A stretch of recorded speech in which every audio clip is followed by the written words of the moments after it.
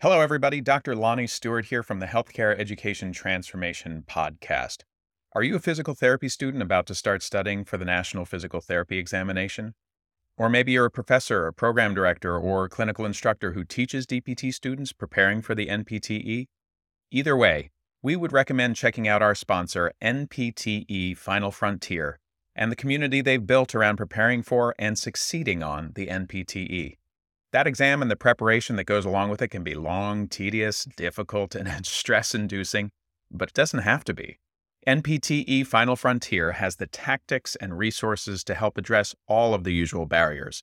They even have scholarships to help with NPTE study courses, FSBPT registration fees, and even research opportunities. And if that's not enough, they're even donating to the very first annual HET Podcast Scholarship to be awarded at the end of every year. Go to npteff.com for all of the details and use code HET for 10% off all purchases. Links to both the NPTE Final Frontier and their scholarship options are available in the show notes. And now, let's get ready to learn. Hello, everybody, and welcome to another episode of the Healthcare Education Transformation Podcast. I'm your host, Dr. F. Scott Field, and I've got with us today a very special guest, current APTA President, Roger Herr. Roger, thank you so much for joining us today. Could you tell us a little bit about your academic journey and how it's led you to where you are today? Well, thank you for the opportunity to be here. And I would consider myself a non-traditional academic journey, both on when and where I entered the profession and then how my career evolved. So first, I did enter the profession as a bachelor's educated PT during the time where programs were considering master's programs. So I came out with a BSPT from Temple University. And I knew I needed to continue my education. There was never a question in that. The question was where and how to do that. So I moved from Philadelphia, where I did my undergraduate, to New York. My big decision then was New York or DC, because both were cities that offered me things, but New York offered more graduate school options. And I really wasn't sure what I wanted to focus on my graduate education. So I ended up working at NYU Medical Center, which tuition was a fringe benefit at that time. And I greatly benefited by pursuing my master's in public administration. The reason I took that route at that point in time, that program was for clinicians, mostly physicians and nurses. I was one of few that was not a nurse or a physician that pursued a master's in public administration, specifically within healthcare. Now that program is mostly non-clinicians entering public administration in healthcare. But at that point, it was a great segue for me. It helped me realize in my career, I moved from the large medical center and then worked in a nursing home. And at that point, I was working with someone who was pursuing her geriatric clinical specialty. And so she was a clinical specialist and I was more of the operations and staffing, running and supporting the whole facility. And providing care also. So it really helped me understand what I was good at and what others are good at and how we help provide physical therapy to the entire facility, not just those that were on active care, and helping managing the house or managing a population, which really helped me use my master's degree in managing data information. Another thing that was happening at that time is we were going through some regulatory reform, as we always are. And at that point, nursing homes and home health were going to standardized data sets. The minimal data set and the RUGS methodology for payment was coming into for nursing homes. And there was this thing coming to home care called OASIS. And obviously this predates 2000. But at that point, it was a big change. And I was excited to see how that would change home health, because I was doing home health after school in the evenings and the afternoons. But it really launched my career in home health and becoming a supervisor, becoming involved in advocacy. And so that changed my career. Instead of pursuing doctoral studies that had always been in my lineup, I then pursued a specialty in OASIS certification, got involved in that because that was most relevant to my setting and understanding that standardized data set. I also worked on some pre-graduate work doing my GREs to look at graduate school when I moved to Seattle, considering either epidemiology or other population-based programs, because I really saw my role in that. And then my career took another turn and I moved into a data company that did public comparison of the data in both home health, nursing home, and other post-acute cares. And then I got involved with the National Quality Forum. And so that work really took my time, and my day job was very exciting. And so I did not pursue the PhD in epidemiology and health services that I was looking at, the Seattle area that I was in at the time, because I ended up moving to the Northern California area to manage a large healthcare system. And then a health plan recruited me back on the East Coast. So I was really involved in public and quality reporting, involved with the National Quality Forum, representing data there. So that was my career evolution and how the healthcare industry changed and how I saw opportunity to influence quality public reporting in my work there. And since then, I've done other work in quality, Lean Six Sigma, and other certificates that have advanced my career to the work I was doing day to day. So that's my non-traditional career and evolution. Going full circle, the organizations that I was working with combined, and I'm back to the home care organization I was at 20 years ago. And I'm overseeing home health in our New York City area, Queens and Long Island. But I'm the first vice president to be doing that that's not a nurse. Like APTA, that organization is over 100 years old. And so, being an effective team member and bringing contemporary skills, our critical thinking skills as a therapist, in addition to our functional focus and awareness, really help create an interdisciplinary team. So that's been my academic journey in a non-traditional way and helping it fit my career and workspace. So thanks for the question. Yeah, no, I love that. I mean, you're right in my wheelhouse there, right? I've been in skilled nursing facilities, home health for many years, and geriatrics. So that's, always been a specialty of mine. And now it makes a lot of sense now to see your evolution and to see, for me, I was an English major, right? Turned physical therapist, and it was a master's degree at the time. So still pretty non-traditional route. And then, just seeing opportunities and seeing ways. For me, it was like, oh, okay, looks like the profession's going to a DPT. I should probably pursue that. And then that ended up leading me to an EDD, which then eventually allowed me to teach full time. So it's amazing to see people's journeys, because I think the opportunities that come maybe don't always seem like something you would think about at first, but then when you get into it and you see your profession and the way things are going and those opportunities present themselves, it's just being in the ready state to be able to pounce on those opportunities when they come. I'm not a huge believer in luck. I know it's a lot of hard work over many years that get you ready for those opportunities when they present themselves. So obviously it seems like you've been able to leverage those very well over the years. And that's kind of brought you now to the position you're at in the APTA as president. Tell us a little bit about that journey. When did that start? The how, the why? Tell us about your journey into becoming president. I will. I want to give you one detour before that. Before I pursued physical therapy, I was to become an educator. I thought special education and teaching the classroom was where I would enter and have a career. That was my plan. However, when I was in the classroom and student teaching, there was a physical therapist who supported some of the students in the classroom. And this therapist went from academic to the nursing home. It was a college town. So that therapist did a variety of roles in a smaller community.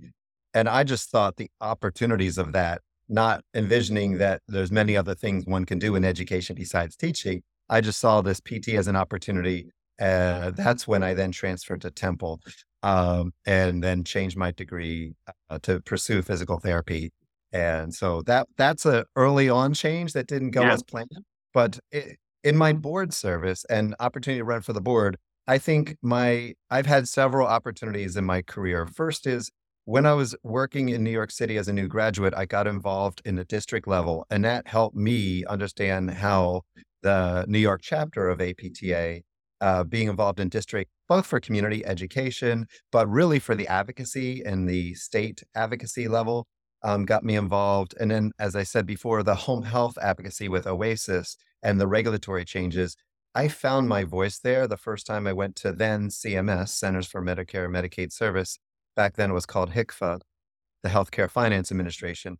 But as I date myself, the point was I was the first person to go and advocate. And at the end of the day, they said there was one person that spoke to the consumer or the patient centered. Everyone else was talking about running their business. So it found my voice in patient focused, patient centered awareness. And that I attribute to my mentors in my career, in my early part of my career, to keep patient-centered in everything we do. It's helped me in all venues of my career.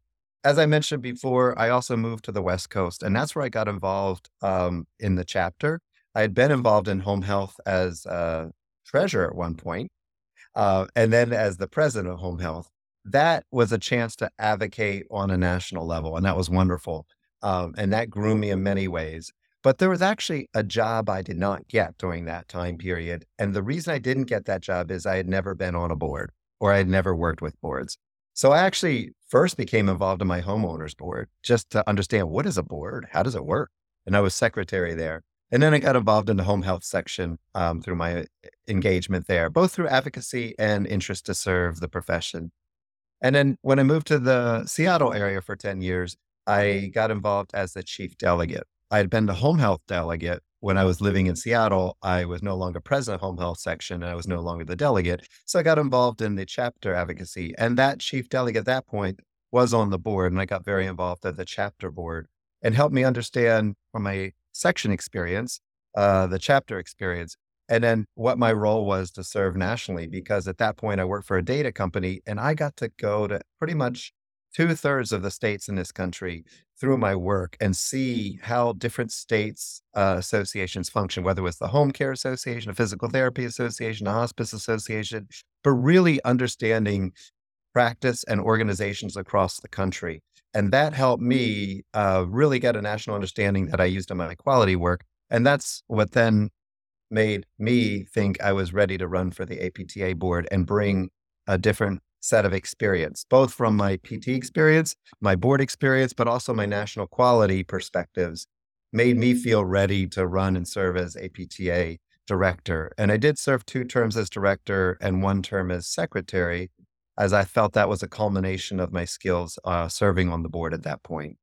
So that's been my board experience, but interwoven with my career and jobs that help me motivate to engage and use and share. And that's what I love most, is sharing from one setting to the next, from one job to the next, from one experience to the next. If we did it in nursing home, how can we do it in home health? If we did it here, how can we do it somewhere else? Or translate some of those things, whether it's at early in my career, falls practiced, whether it's safety, efficacy, other areas, or reimbursement strategies or payment measurement, functional measures, understanding how all those work across settings. That's, as you can tell, what excites me and where I see opportunity to learn from each other. Yeah, you bring up a huge point there, Roger, and it's really, translating your skill sets. I think that's super important for anybody looking to go into a leadership position. And doesn't matter what job you had, what title you had, how can you translate those skill sets? And I tell this to students even that are coming up in physical therapy. When you graduate, yeah, you can be a great physical therapist, but you learned a lot of skill sets coming up through PT school, prioritizing, time management, teamwork. All of those things can then be translated into a physical therapy job, but B, other things much larger than that. So it's just looking at the skill sets in a little bit different way. Like you said, translating them from one group to another. I think that's super important. And we've been geeking out a lot on leadership at the Healthcare Education Transformation Podcast this year. We don't really have an annual theme, but if we did so far this year, I think leadership is one of them we're trying to lean into. And I just think it's important for us to start helping the leaders of tomorrow, especially at a school level, because I feel like those in PT school need to start stepping up and taking the charge to become leaders even while they're in school. Because as we saw through the pandemic, healthcare leadership, was ill prepared. Now, not to say anybody could be prepared for a pandemic, but I feel like our leadership could have done a little bit better job of navigating those waves. I think we, kind of tried to do the best we could, but I think it's important that we start grooming our leaders of the future. And so, my next question is, what are some characteristics that make a good leader in healthcare? If somebody wants to eventually become the APTA president, what are some characteristics that you think really stand out in leaders? Well, I think for myself, it's being able to understand a wider set than my own needs, respect and utilize the resources that are out there, whether it's other leaders, other experts, be collaborative, what I learned in a large medical center is there are many experts out there, but we each have different perspectives. And bringing those together to understand. So when we make a decision, we understand the impact on others. Not that everyone will agree, because not everyone agrees on every decision, but we need to understand the impact of that. So that critical thinking, that creating a safe space for conversation, pulling in those you need to hear from versus ignoring them, because that's better for the long haul to make sure people are engaged, even when there's dissent. That is critical, in my view, because I think what makes a good leader for me is, we may historically have looked to leaders as the person top down approach, and I learned early on that that does not work because people who are doing the work know the work best, but sometimes they don't know how to navigate the systems and structures and regulatory environment and the policy. And that's the part that I can help bring together and say, do you not understand that? Or do we need to change that? I find being able to translate people's information, understand where it fits, where it doesn't fit, what are the roadblocks. I'm good at pulling out themes early in a conversation, to identify that and making sure we hear from those we haven't heard, because that's also important. Sometimes we get passionate about stuff. We trump the conversation, making sure it's well rounded uh, in that. But also, I think the underlying piece is I love this profession. I know in other parts of my work, I've had the opportunity to be involved with other boards that I chose not to pursue because I didn't have the passion there and I didn't feel I could serve that work, whether it is a board role or a day job, if I didn't believe in it. And I am very fortunate to have that choice. And I realize that. So, but I take advantage of it where I can and put myself in those opportunities. My day job is a mission based organization. APTA is a mission based organization. And those themes resonate with me, and they're the right size organizations for me. I am not the person who wants to run my own one shop. I want to collaborate with others who are good at what they do. But I'm also a bit of a hands on in that I like to be involved in some of the decision making as compared to working for a very large multinational organization that really connects resources. So I know I'm good in this middle-sized organization. So it's really knowing your strengths Yeah. and when you're the right person for the job. So I say that because knowing yourself and when it's right for you and knowing your strengths is very important, not just every president of APTA needs to serve what the organization needs then and work the board and with the board and the staff at that point in time. But those are my ways of working and the way I engage in this work. Yeah. So that's a perfect lead into our next question here. But there's a lot that you said there to take away. I think big messages there for leaders to come. Like, one, your North Star, right? Your passion. Like, what are you focused on? What are you driving towards? What are you passionate about? What's your higher calling? And I think a lot of leaders know to stay on that path and not deviate away when opportunities call. So not saying yes to everything, especially if it's going to pull you away from that North Star, I feel like you also kind of touched a little bit upon empathy, being able to hear others out and really feeling what they're going through, which goes into the inclusion part of things, making sure we hear from everybody, even if we don't necessarily agree. They've still got to have a place at the table and be, inclusive. And I think we need to make sure that leaders are doing that and hearing all points of view. And then last but not least, you touched on self-awareness. So I think, knowing yourself and knowing your strengths and bringing in people around you to supplement those and really attach the people that you need to boost up your weaknesses, maybe. Being able to do all that, to me, really, it really shows the signs and the characteristics of a good leader. So again, this brings us to our next question. What do you think makes yourself stand out? What's unique or different about you from past APTA presidents? The way I express my passion at this point in time, because my North Star is to leave this profession prepared for the future. There's work we need to do. We each need to do individually, but is this profession association set up for the future? And that excites me. I want to get out of their way. But what do we need to do to build the systems and structure for the next leaders to come in, to learn from the past, build upon the past, but not live in the past? So that's where I actually get excited about, do we have the right infrastructure systems, and looking at, with our bylaw changed and the member engagement groups, how are we providing member resources and member engagement? And is it logical to the contemporary members today? Just as people are looking at what's the technology and resources people need for best practice today and for the future. So I cannot predict the future. We've got our board responsibilities, our fiduciary responsibilities, but we've also spent work as a board looking at foresight and what are the constructs and beliefs that we have that serve us well, and what beliefs are holding us back.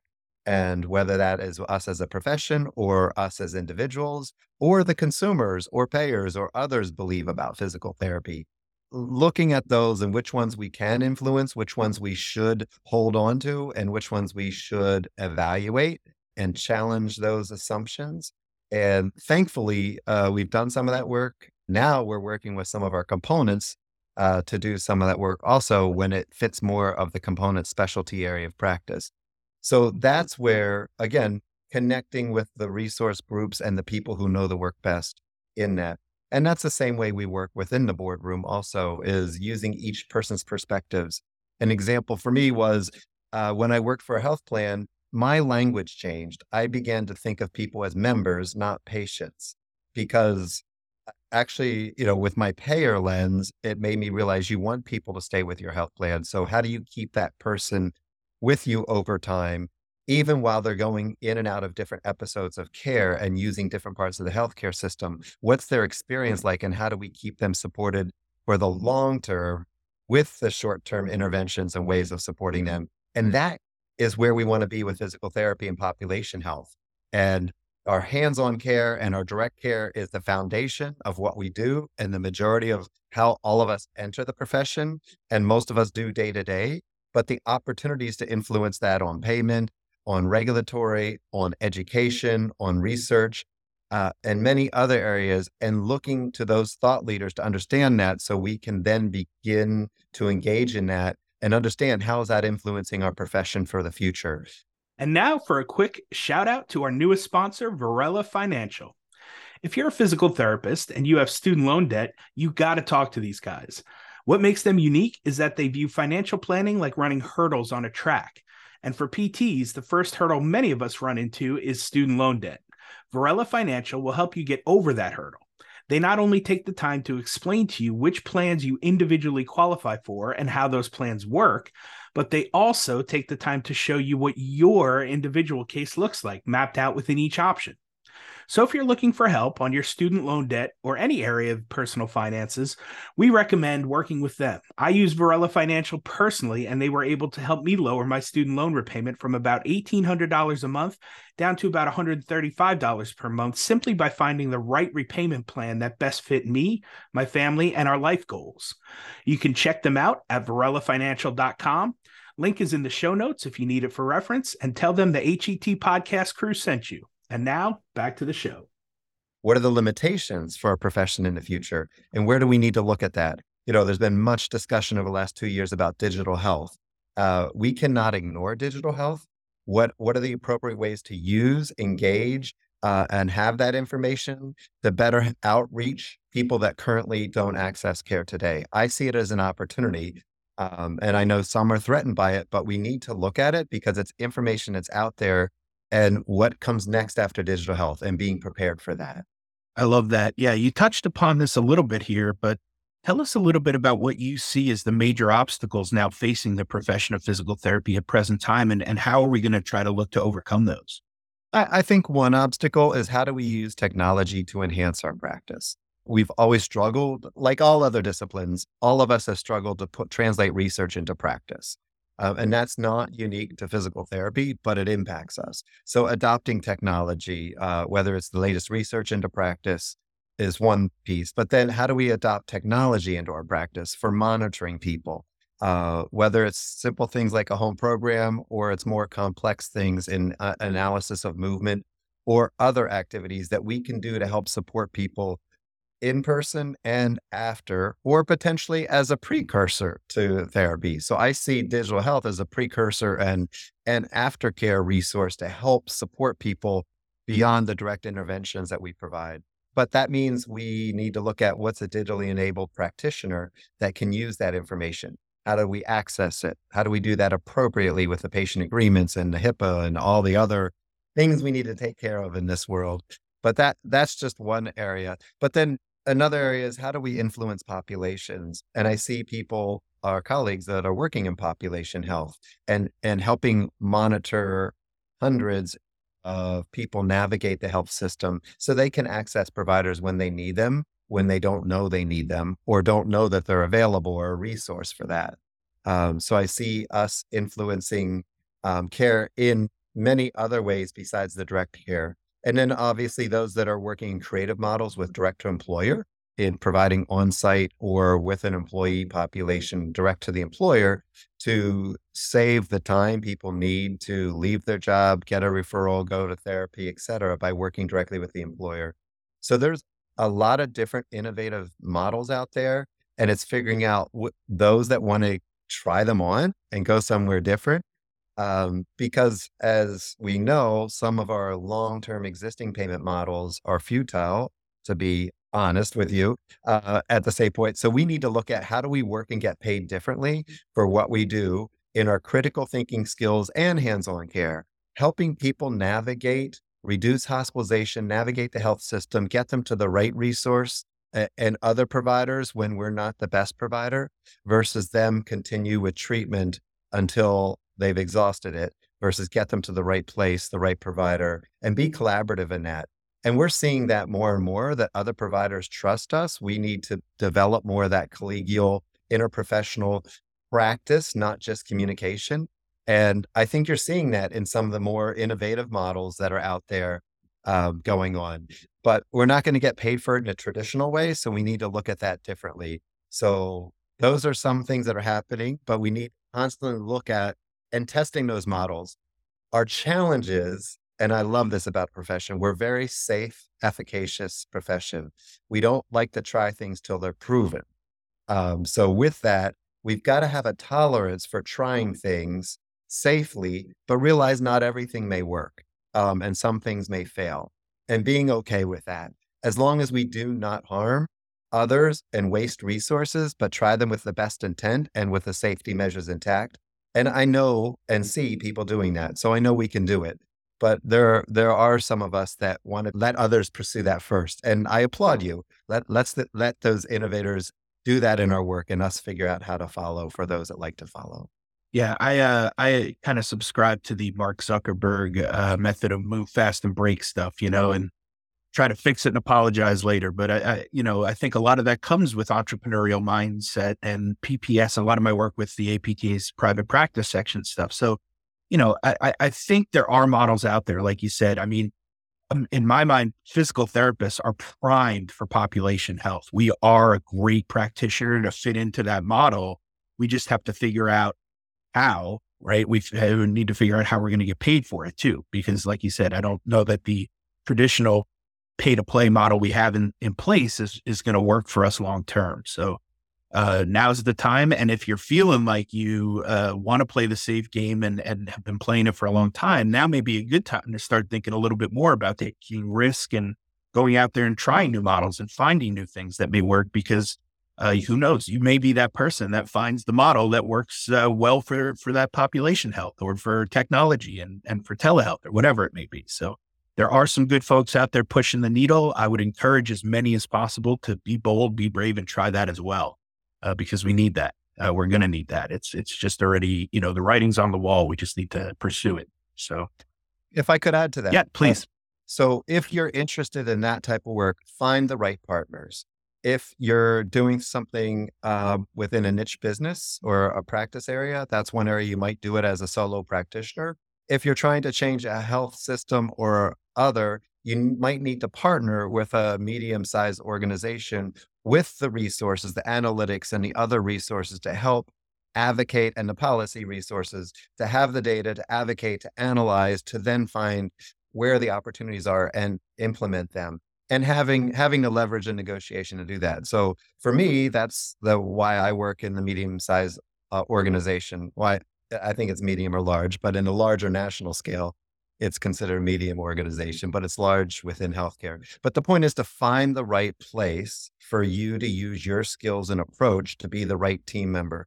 I think that's part of my perspective is all of us are not the same. We all have different knowledge, experience, and education, but it's the right mix. When am I the detailed person that has that practice awareness and experience? When am I the person that takes back and looks at the big picture and provides guidance and oversight? And that's the beauty of a good team is you've got that mixture of perspectives to well round the work, whether you're changing payment policy practice or you're working in the boardroom or you're working in your day job. I love that takeaway. I mean, that is partnerships and leverage are two words there that just resonated with me they have been for a long time now. I'm not the guy that knows everything. I don't claim to be. I'm okay with that. I left that at the door a long time ago.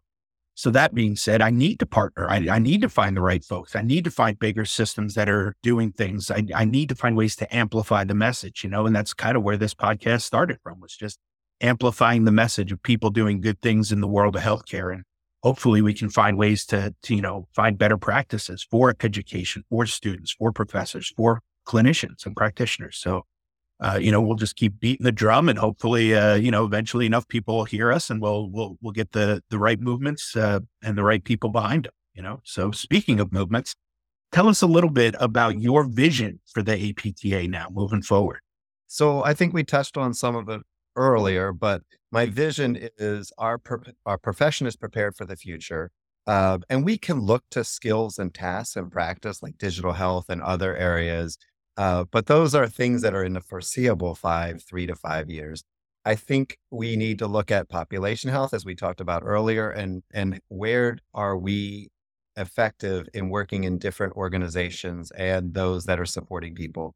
I really think that is critical for us to be involved on the payer end, on the policy end, on the employer end, and the community end, and what that looks to people.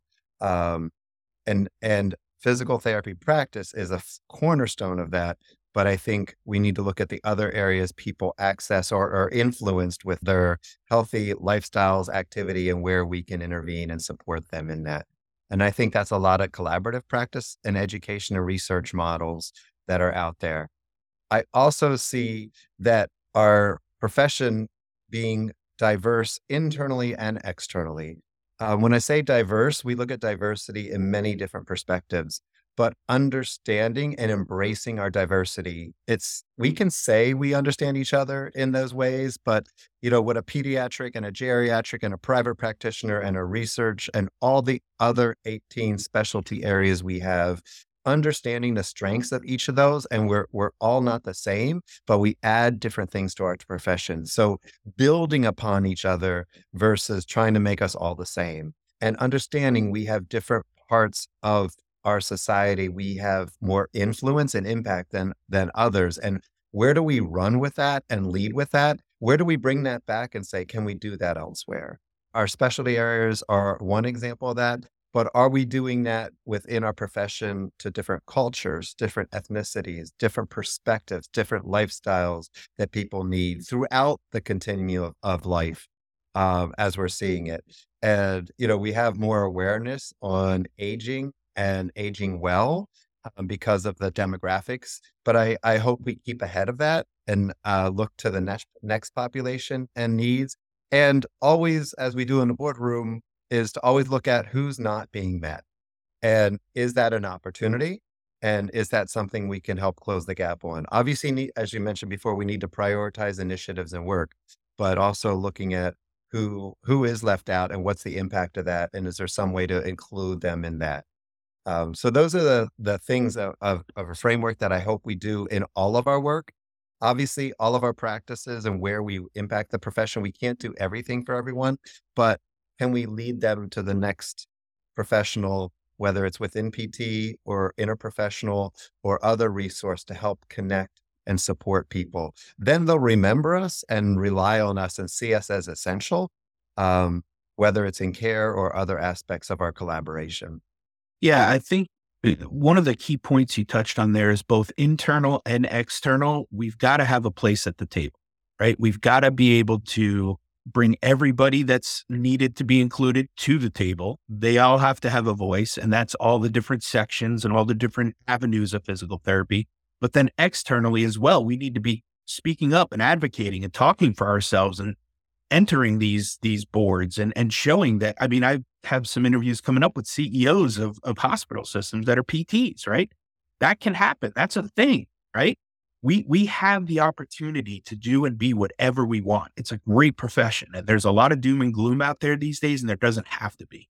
It's literally what you make of it. So I love that about our profession. There's so many avenues to get involved and to really stake your claim. And I hope people will continue to do that, even outside of physical therapy, because like you said, I know there's a lot of big partners out there. There's a lot of board positions. There's things that we can really bring a good perspective to. And so I hope people will continue to push for that and to do that. Well, Roger, As thank you you. know, our mission is to build a community. And so a community has many different places, many different homes, many different places to be within that community. So whether it's in a district, whether it's in a section or an academy, whether it's in a chapter, whether it's nationally, whether it's in a subgroup of a subgroup, the point is to find your community that supports your needs and grow with that. And that may change over time. What I started in New York with my district activity and then moving to national activity. But the point is find your community and your people. The challenge is we all don't meet at one table at one time. So that the concept of being at the table is actually leveraging your relationships, your knowledge of others and the different communities within our association, our profession, but also leveraging our relationships with others.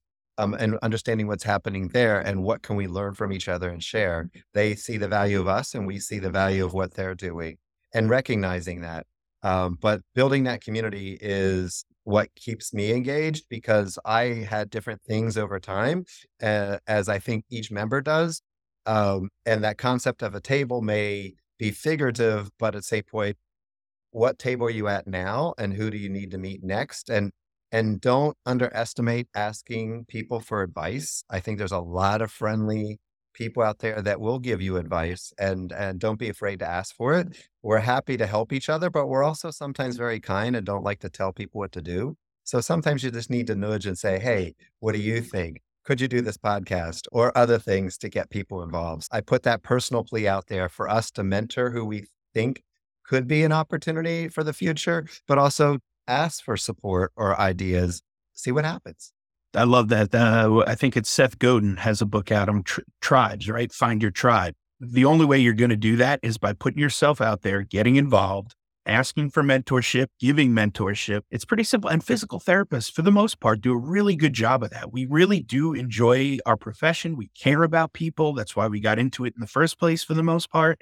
So, I mean, we really do want to give back. We really do want to care. But like you said, sometimes you have to give that nudge too. You have to kind of put yourself out there and ask other people to put themselves out there too, because we got a lot of great knowledge and skill sets to share. So finding your tribe, it takes a little work. You got to put yourself out there and really get your finger on the pulse and find who's doing what in the area you want to do, that you specialize in, that you're good at, that you can kind of, show your skill sets off a little bit and help others. So I appreciate that takeaway for sure.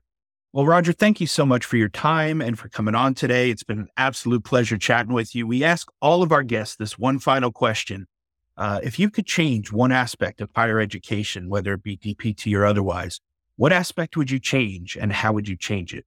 That's a really good question. I think APTA has done work on student literacy and being aware. And I can tell you, as I've seen through my different family members, what and how people choose to go to college and the financing of it is a key impact on your life that you need to take into consideration. So I think there's good work there on the APTA resources. I think the clinical education is an area that educators have partnered with, but that clinical education and translating that, not just credentialed clinical instructors, but also the experiences we have. And is it all or none? Is there a transition in that? And how can we use that clinical education experience in translating people into a practice? So I know there's a lot of work in there, and we've got a collaborative on education on the APTA website if you want to learn what others are doing. But I think there are many different approaches to education, but our clinical education model has been pretty stable. But is it prepared for the future? And is it allowing different people to enter different practices and answering the question, are we generalists? Are we specialists? And which track do you want to choose? And how do you take that track? Maybe there isn't one way, but finding the key decisions for you to find the right track and right course for you in your professional journey. I think that's where we need to set people off because we're all going into different parts of the sea in our journey. And I think helping people identify those and finding the right decisions at the right time starts in your clinical education because it really charts your course of, is this a good career choice or am I changing direction based on that? So I think there's a lot of work to do on that. And that's the one area I'd help people navigate that journey. That would be my dream. Yeah, I mean, the number one most given answer on here is cost. So financial literacy and cost. And luckily, I presented at ELC with Dr. Madeline Ratoza, who is working on financial literacy in DPT programs. So we're trying to help that out a little bit. And we're trying to do the right things on showing these students, hey, here's how it works in the real world. Here's the financial implications of it. Now, how do you make it work? If you really want to be in healthcare, you really want to be a PT, how can we navigate that?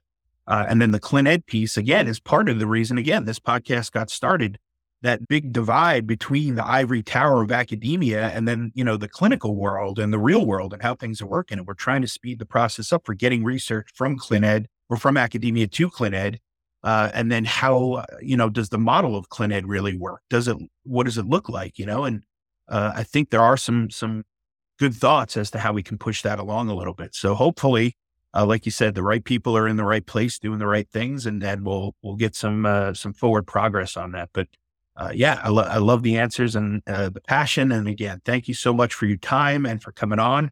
Where can people reach you or follow up if they just have other questions or want to see what you're up to these days?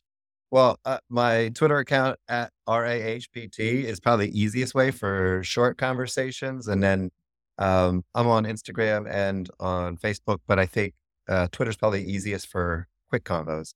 Yeah, PT loves Twitter. I don't know why. I don't know how we got into that, but that's our thing. So we'll drop that in the show notes so people can reach out to you. Roger, thank you so much again. We appreciate your time. Thanks for the opportunity. Well, I hope that episode was entertaining as much as it was informational and educational. If you enjoyed this episode or any of our past episodes, we ask you to please subscribe to the podcast and leave us a rating and review. And please share out the episodes to those who you feel may be able to benefit from them. We also urge you to follow us on all social media platforms at HET Podcast and let us know what topics or experts you would like to hear from in future episodes. And just as a reminder, none of the information on today's show should be considered medical advice. It's simply infotainment or edutainment to help educate our audience. For medical advice, we always advise you to reach out to your preferred medical professionals, and we'll see you on the next show.